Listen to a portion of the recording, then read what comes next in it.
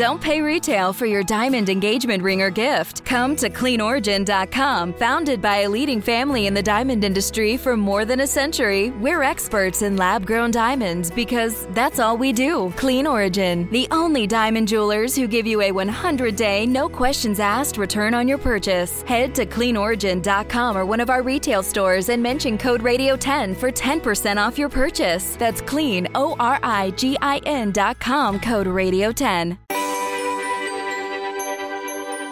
Today, we're excited to welcome Jan Knowles, certified consulting meteorologist and adjunct professor at San Jose State University. He has spent decades forecasting and studying weather across the United States, especially in California, and he prides himself on being able to predict the unpredictable. He served as lead forecaster at the National Weather Service in the Bay Area for more than 24 years, and in total has more than 40 years of experience as an operational and forensic meteorologist, serving as an expert witness in hundreds of cases. Jan has dedicated much of his career to becoming an expert on all things El Nino and La Nina. And he has also been a pioneer researcher studying and raising awareness to prevent hot car deaths involving children. We've got a great discussion planned with Jan today, so let's get started. I'm Dr. Marshall Shepard from the University of Georgia. Jan, thank you for joining us.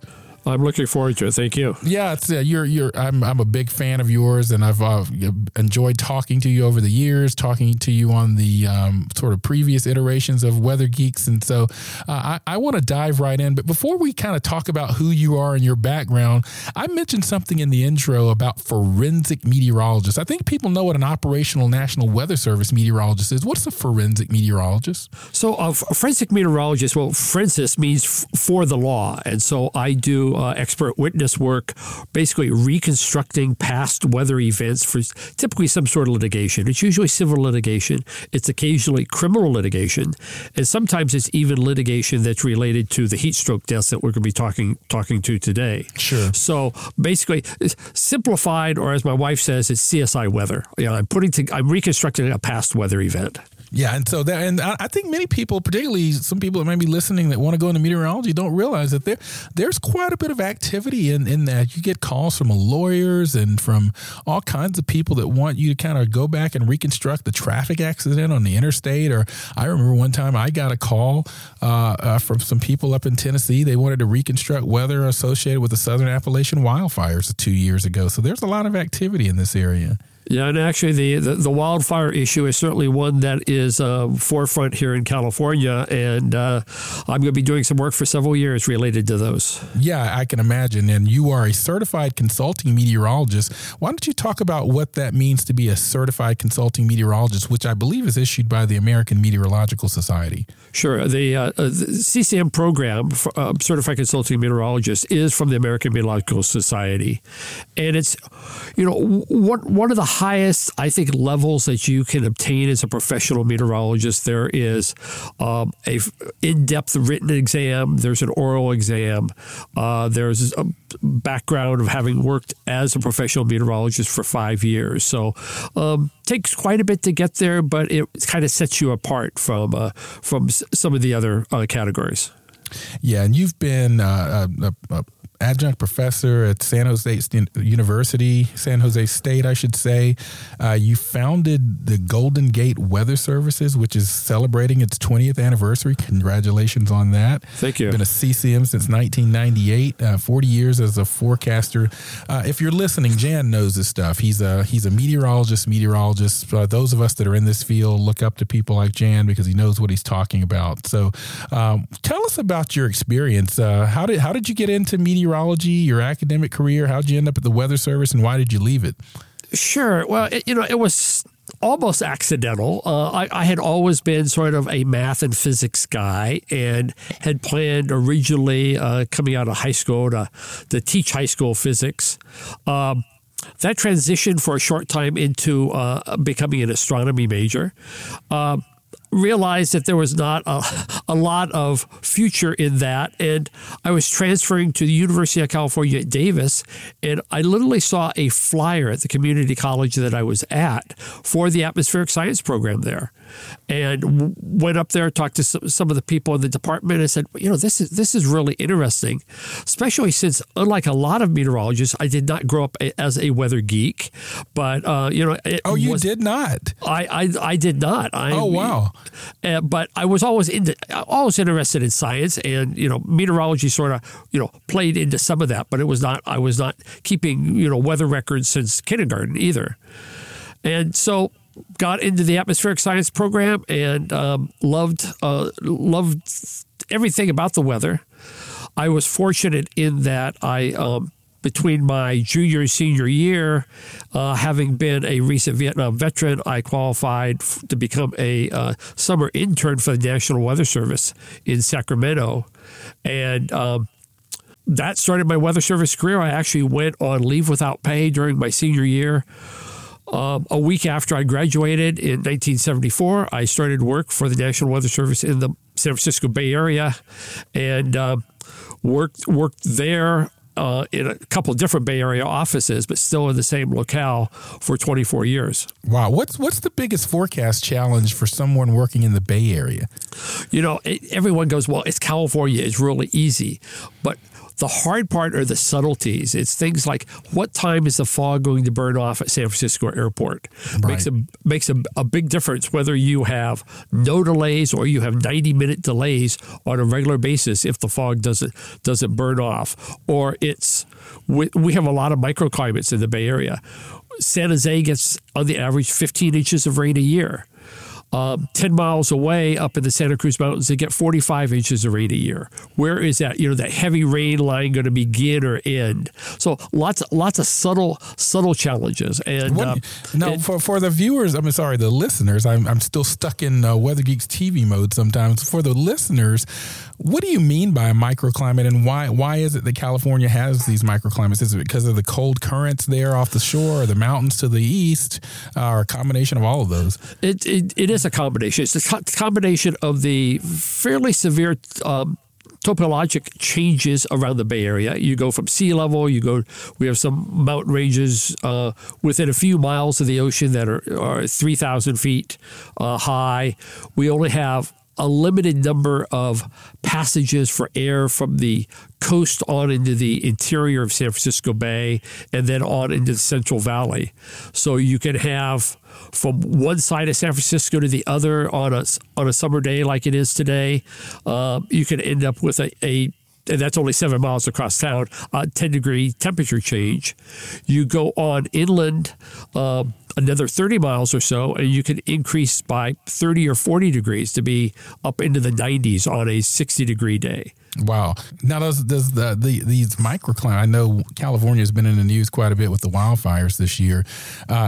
Is there anything specific about these microclimates that either amplify or enhance or at least modify the fire season out there?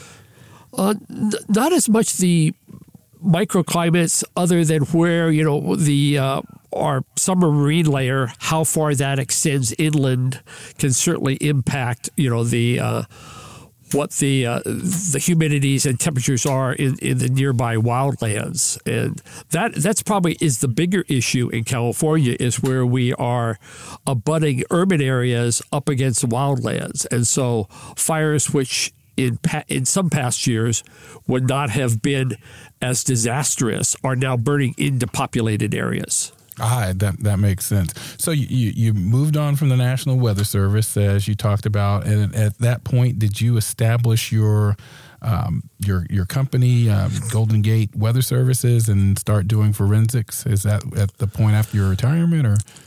Well, the National Weather Service moved from the Central Bay Area down to the Monterey Bay Area, and that allowed me at the end of 1997 to take an early retirement. And having just gotten my CCM a few years earlier, I parlayed that into becoming a consulting meteorologist and doing forensic meteorology. And getting involved in other projects, teaching part-time at San Jose and San Francisco State Universities, doing work on El Nino. And then in 2001, I became involved in the looking into how hot cars get and heat stroke. Yeah, no, we're going to dive into all of those later in the podcast, so make sure you stick around because Jan's just one of the top experts in the world on El Nino, La Nina, and also this heat deaths in cars. So I'm going to dive right into that. I want to stay with your forensics for 1 second, though, because I think it's an area that people may not be as familiar with, just the casual listener in our field. Is there any particular that you could talk about, obviously? Is there anything that sticks out in your mind as particularly interesting or strange in that forensic world over the last several years? Well, I think one of the big things is that each case is different, and so it's having lots of variety, lots of different challenges, whether it's looking at a flooding case, how much rain it was, how unusual that rain event was, looking at a traffic accident, what sort of ponding there was on the roadway, or how strong the winds were that blew the tree across the highway and cars crashed into it, or looking at the weather related to some of the wildfires. Yeah. How strong were they? How unusual were they?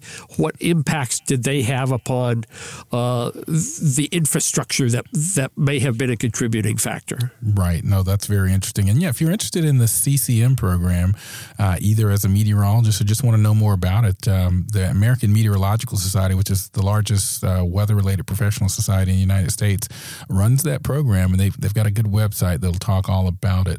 Now, you mentioned that you got into El Nino or ENSO research. El Nino Southern Oscillation is what ENSO stands for. So I want to kind of pivot our discussion there now. And by the way, Jan runs a really nice website, http://ggweather.com.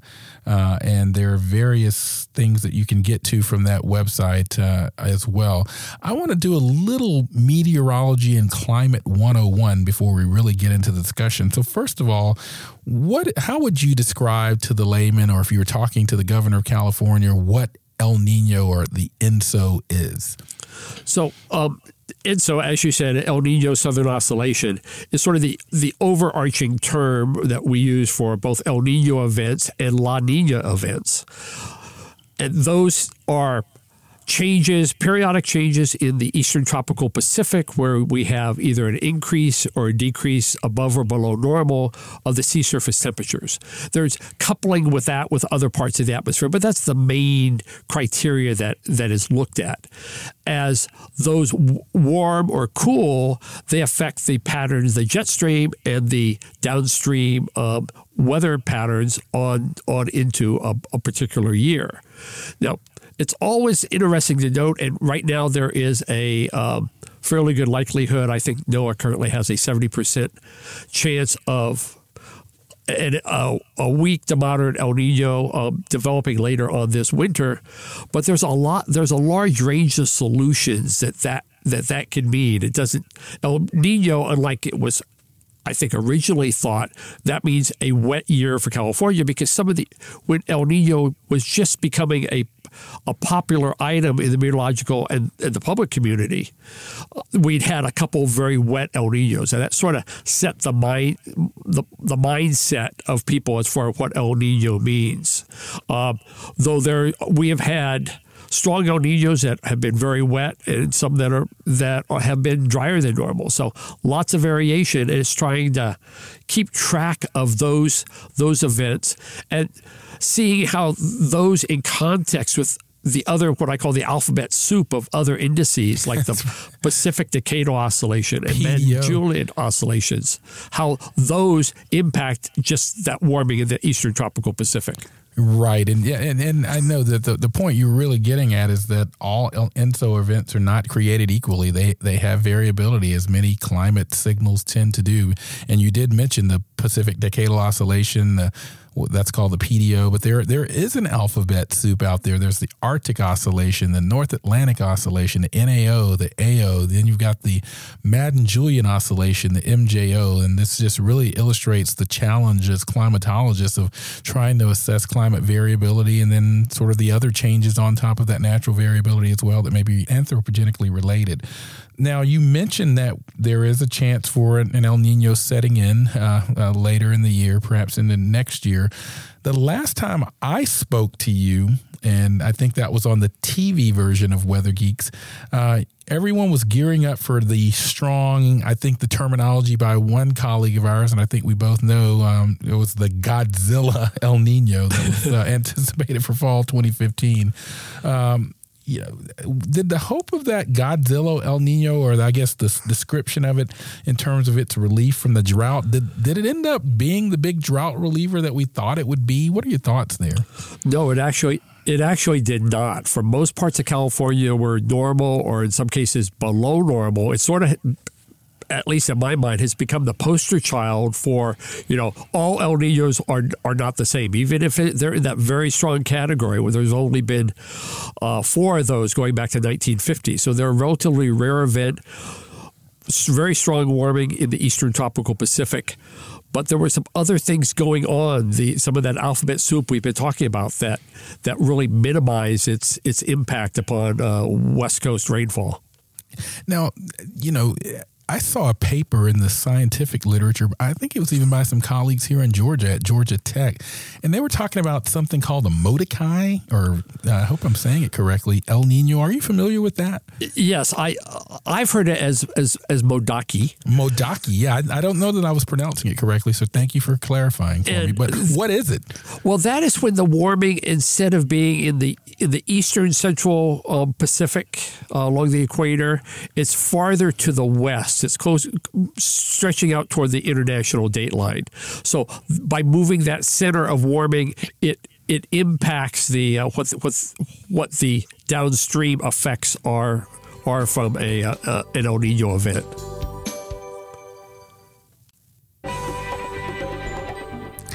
And we're back on Weather Geeks. I'm Dr. Marshall Shepard from the University of Georgia, and I'm talking with Jan Knoll, all things meteorology. He's a certified consulting meteorologist and adjunct professor at San Jose State University, spent decades in the National Weather Service as a lead forecaster. And we're talking about El Nino, La Nina, and all types of interesting things. So you mentioned El Nino and La Nina as well. And you've been talking about these, what we call teleconnections, where you get the El Nino or the warming in the eastern central Pacific, and that impacts weather in California or in Georgia or in Europe. How does that happen? Explain to the Weather Geeks listeners how this warm pool of water affects weather patterns around the world. The primary influence is what it does to the steering of the jet stream, the connections between the equator and the jet, both in the polar jet and the subtropical jet. And as that warm pool, which is typically in the Western Pacific, shifts east, it shifts that pattern. So instead of, for example, having a predominant ridge of high pressure in the west in the wintertime, you have more occurrences of troughs, and especially along that subtropical jet along the southern tier of the United States. And if you look at the maps of a typical El Nino, something that is should be taken with a grain of salt, you will often see those southern states having above normal rainfall on average in El Nino years. Absolutely. We're in the sort of ramp-up period of the Atlantic hurricane season, and as we are sort of seeing a somewhat quiet Atlantic season, even as we're taping today, Hurricane Lane is just south of the Hawaiian Islands, and so many meteorologists are keeping an eye on that. But Explain to the listeners why, for example, NOAA, one of the reasons NOAA gave for a potentially continued quiet Atlantic season, in addition to the abnormally cold waters there in the Atlantic, is that they're expecting the onset of El Nino. How are those two related? Sure. One of the things that really diminishes the occurrence and the development of hurricanes in the Atlantic is strong wind shear. It doesn't allow them to develop and become maybe storms at all, or minimizes the storms that do form. As you mentioned, there has been colder than normal water throughout this summer, so that has lessened the likelihood. And now, as we're starting to see the warming in the eastern tropical Pacific with the probable onset of El Nino, that shift in jet streams that I've talked to, you're getting more shear, stronger jet across the Atlantic and Caribbean basins, and that also minimizes the occurrence and the number of tropical storms and hurricanes. Yeah, I get that question a lot, and I explain that. It's not intuitive to people how something way out there in the Pacific Ocean affects hurricanes in the Atlantic Ocean, but that's the story of meteorology, isn't it, Jan? Just all of these connections and non-linearities and things that we face and deal with. Well, yeah, and that sort of circles back around to the important point about El Nino. You have to look at it in the context of what's happening with everything going on around the globe, all these different indices, weather patterns, and those all work sometimes in conjunction with one another to make the impacts, for example, from an El Nino stronger, or sometimes they work to diminish the impacts. Yeah. And that is one of the big problems for short-term climate forecasters looking out for the next season or so, is how those different teleconnections will interact and influence one another.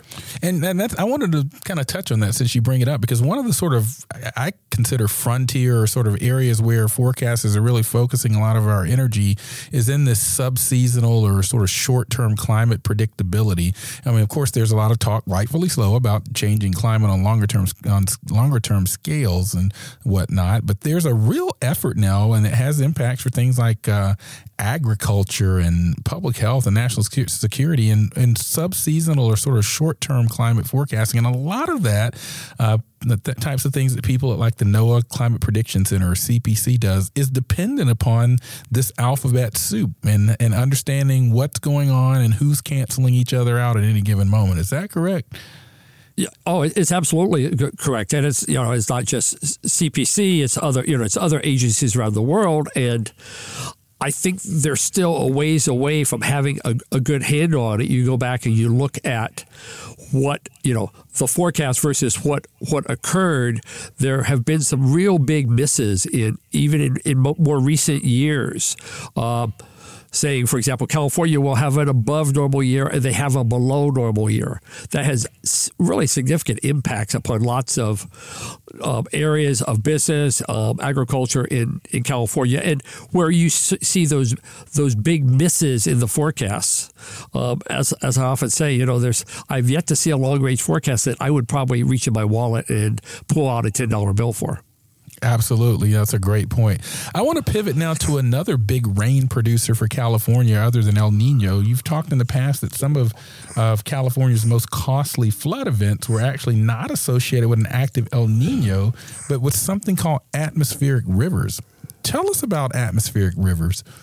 So atmospheric rivers are what those of us who've been around for a couple of decades, at one time would have called a stalled cold front, where you have a moist plume of air and would sit over one portion of typically the West Coast. That's where we have seen a lot of those. So we saw one a couple of years ago from Hurricane Joaquin off the Florida coast as well, where you tap into this stream of subtropical air and it sits over one spot for an extended period of time.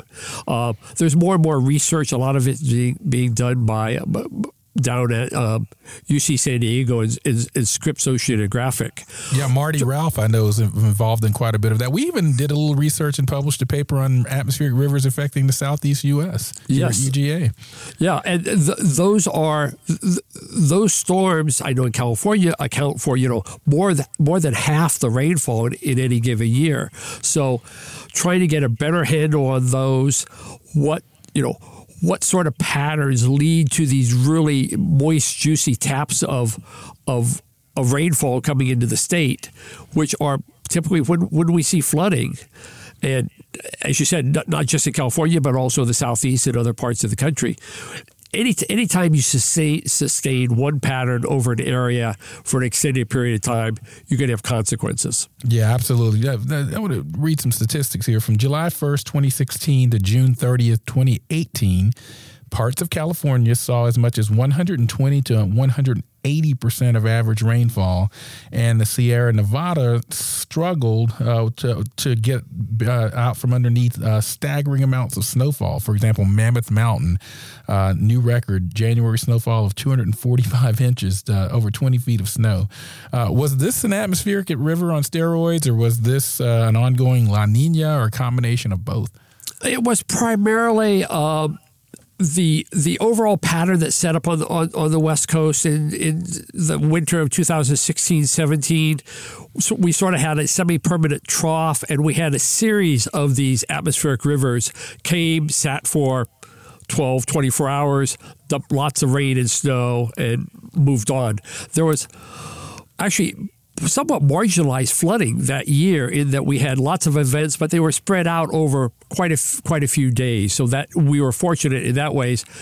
But as you mentioned, Mammoth Mountain, lots of areas in the Sierra Nevada had record or near record rain and snowfall. And really that's the bank. That's where we store our water for most of California, is in those areas of snow and then the downstream reservoirs. Man, that sunset is gorgeous. Grill, patio, sunset. Hard to get better than that. Unless you're browsing Carvana's inventory while you soak it all in. Oh, burger time. So sit back, get comfortable. Carvana's got thousands of cars under $20,000 just waiting for you. I could stay here forever. Carvana, where car buying meets comfort meets convenience. Download the app or visit Carvana.com today.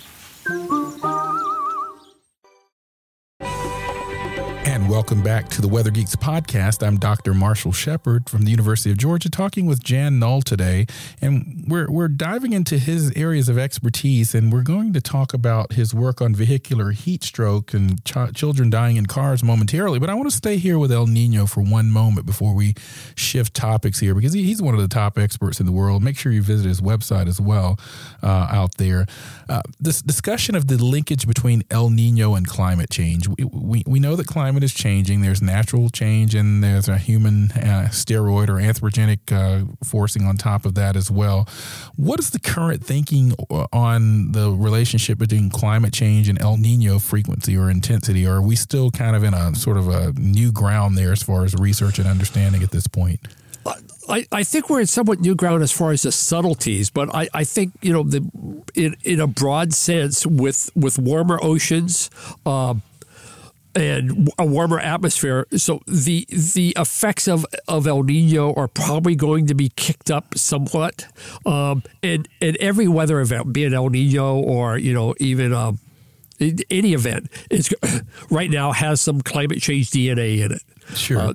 And so, it will be a while, it'll be a decade as we're starting to count up, well, how many more heat waves, how many more significant El Nino events have there been over the last 10, 20, 30 years than there were in past decades. So it's going to be watching the trend line and then trying to predict where is that trend line going to go as we continue to see anthropogenic warming in the atmosphere.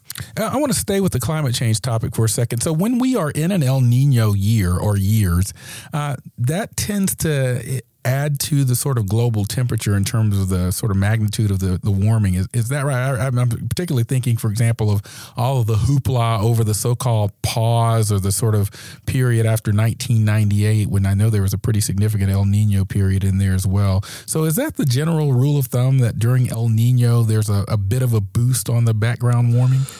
Yeah, there is, though it's not. The 98 was really an outlier in some ways. We look at the event in 2015-16, which was as strong as 98, and it did not cause a pause. The trend line has continued to go up. So again, we're still trying to figure out, well, why this time versus last time, and right. That's certainly one of the challenges that we're going to be looking at trying to solve going forward. Last question about El Nino before we move over to the vehicular heat stroke. And this is a question that you may not actually even be able to answer this question, because I struggle sometimes with it when a student asks me about it in class at the university. We know that there's sort of a 2 to 7 year frequency on this sort of El Nino occurrence, the sort of ENSO oscillation that, every 2 to 7 years it happens.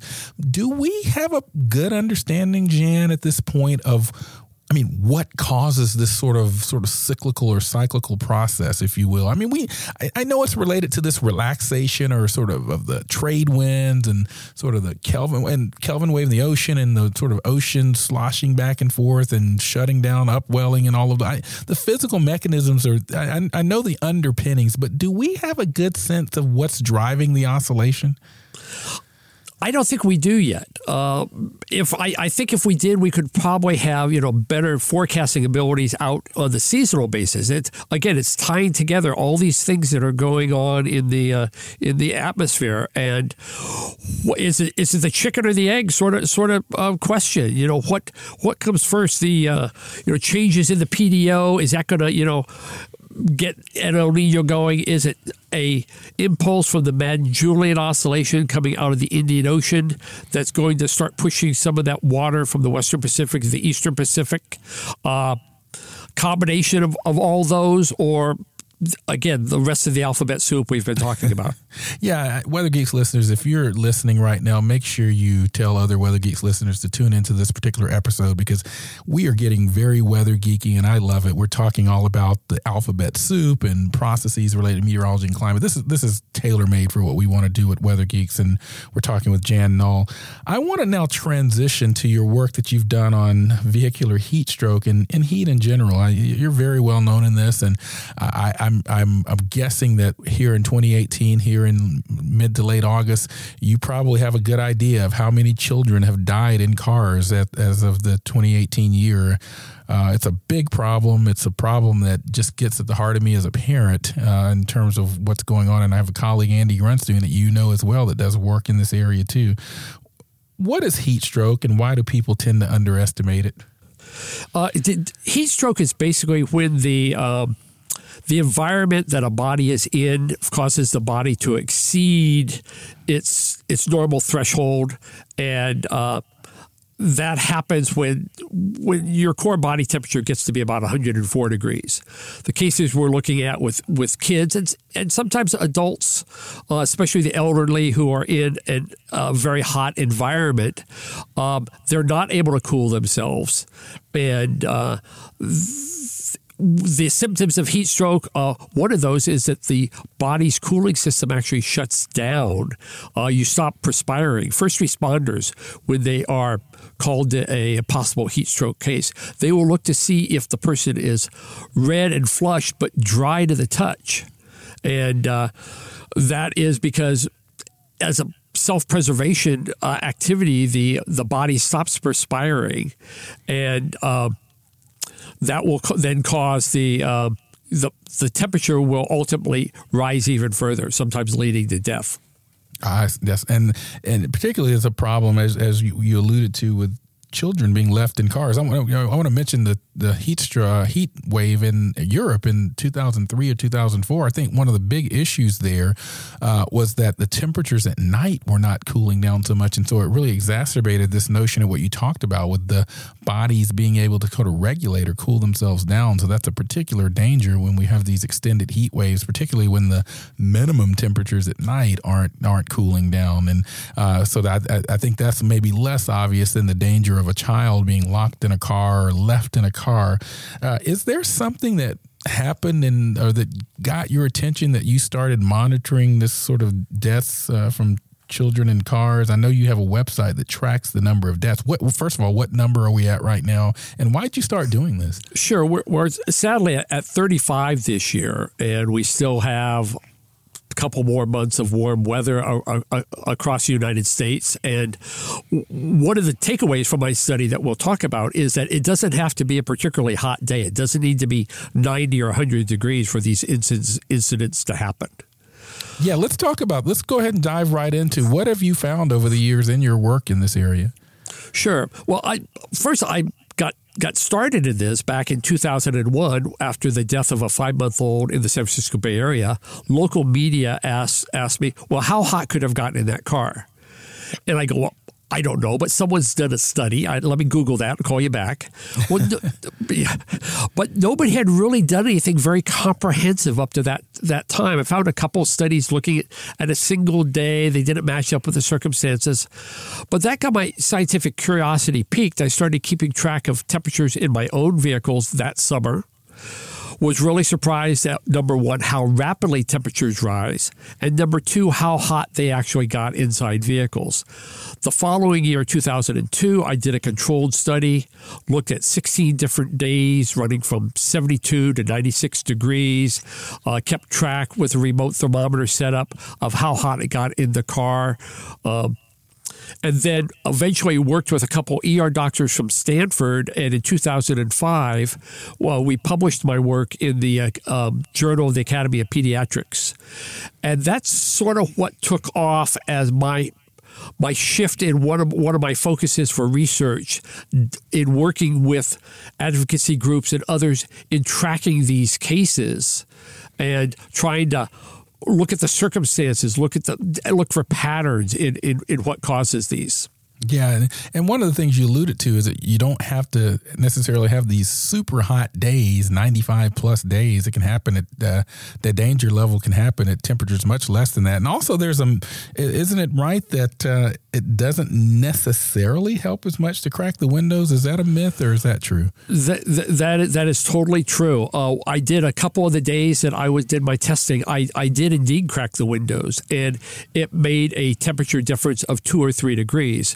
But we're talking at temperatures inside a car, let's say on a typical 80-degree day. After an hour, you're at 120 degrees plus.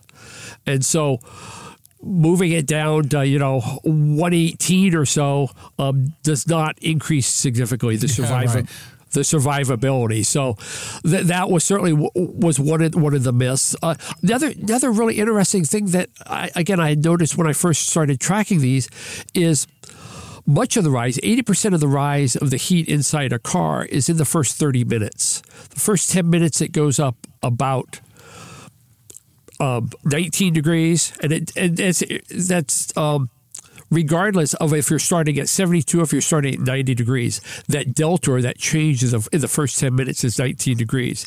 Next 10 minutes goes up another 10 degrees. The next 10 minutes, it goes up another 5 degrees. So you've raised the temperature from the outside air temperature by 34 degrees in that first half hour. And is this just related to the greenhouse effect, Jan, in that you've got this solar insulation or energy from the sun essentially being trapped inside this car? Yes, yeah. As you know, the atmosphere and windows are pretty transparent to the sun's energy, but they strike objects inside the car. A dashboard on an 80-degree day will exceed 180 degrees. Steering wheel's the same. Seats almost that hot. Those in turn give off long-wave radiation, and that is very efficient at heating up the air inside the car. It's a closed vessel. That heat can't escape, and it will build up very rapidly, as we've talked about, and then plateau after an hour or so, 45 or 50 degrees above whatever the outside air temperature is. Wow. And many states have laws regarding pets being unattended, but not children. Yeah, it's there are close to 30 states have laws against leaving pets unattended in vehicles. There's only 21 states that have similar laws for leaving children unattended, and a handful of those are relatively ineffective laws. They allow you to leave a child, for example, in Florida, for 15 minutes before it becomes a crime in that state. 15 minutes on a 90-degree Florida day, you can already be at temperatures that could be fatal for especially an infant or small child. Yeah, as someone that attended Florida State University and school in Florida, I agree with that. The heat in Florida can be deadly very quickly. But there is some progress. There are now some Good Samaritan laws that will protect people if they have to break into a car and see a child there. Is that right? Yes, more and more states, someplace on the order of about 20 states, 20 to 25 now, there are a number of laws that are sort of in the works, allow a person to not face civil or criminal liability if they break into the car to rescue a child.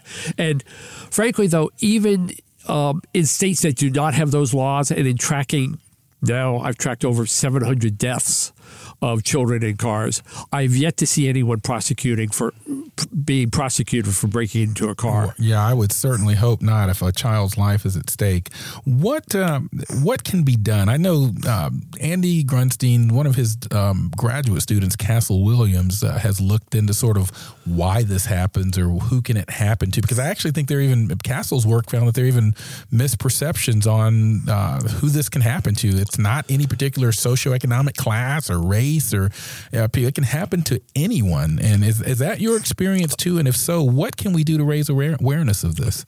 Sure. Yeah, it can happen to anyone. It has happened. I mean, looking at the professions, the socioeconomic status of people that have had a child die in a hot car, it runs the full gamut from CEOs, hospital administrators, teachers, principals, lawyers, dentists, all the way down to unemployed or at least underemployed people.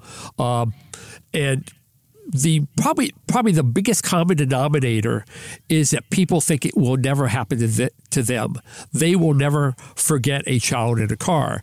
And forgotten children account for about 54% of the cases on average, 37 cases a year across the United States. A little over half of those are accidentally forgotten. Another almost 30% are where a child will get into a car on their own. Car is unlocked in the driveway, on the street, the property surrounding. They might be looking for a quiet place. They might be hiding. They may then lock themselves inside the car with those child safety locks in the back seat, or not, for some other reason, not be able to get out. They may get overcome by the heat.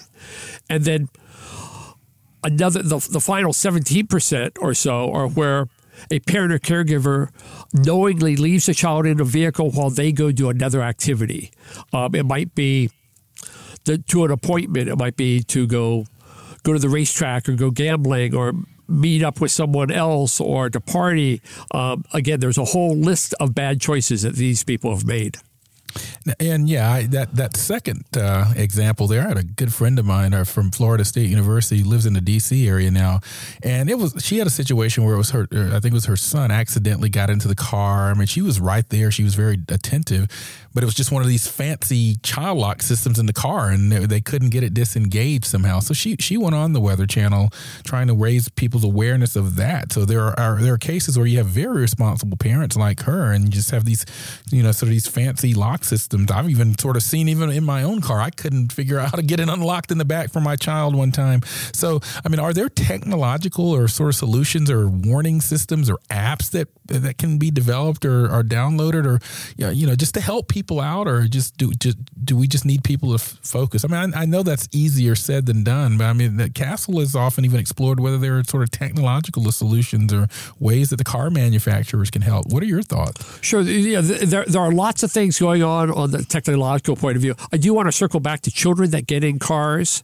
If you have a child who is missing, check the pool first, and then check any vehicles. Those are two places where children can die, in a matter of minutes. Yes. If they're hiding in the backyard or in the closet, they're in trouble, but they're going to still be alive. Yes. So as far as technology, there are lots of things being done. A number of car manufacturers now have backseat reminders that if once you've closed the back doors, when you get to your destination, you open the front door, you get a chime or reminder on the dashboard. There's lots of apps. I know that Waze has added a child reminder sort of app. Lots of different sorts of solutions out there. One of the issues, though, is overcoming that I would never forget my child situation. So do people get and employ these apps? There's currently some legislation in Congress to require car manufacturers to put in reminder systems. That's a great idea. It will save some lives, but it doesn't help that the percentage of children who get into cars on their own, or those where parents knowingly leave a child in a car, and it would only be on new cars. There's such a long cycle for cars that before people get a new car. So you have lots of used cars. You're only going to be, after 10 years, affecting about half the cases that we currently see. So technology is part of the answer. Education and awareness is certainly just as big a part going forward. And that is where we're going to have to leave it today, Jan. I really have enjoyed this conversation. This has been one of the geekiest Weather Geeks podcasts so far, and I loved it because it was very weather and climate geekery, and I love that. So I really thank you for joining us, Jan. Thank you for joining us, Jan Knoll, on Weather Geeks podcast.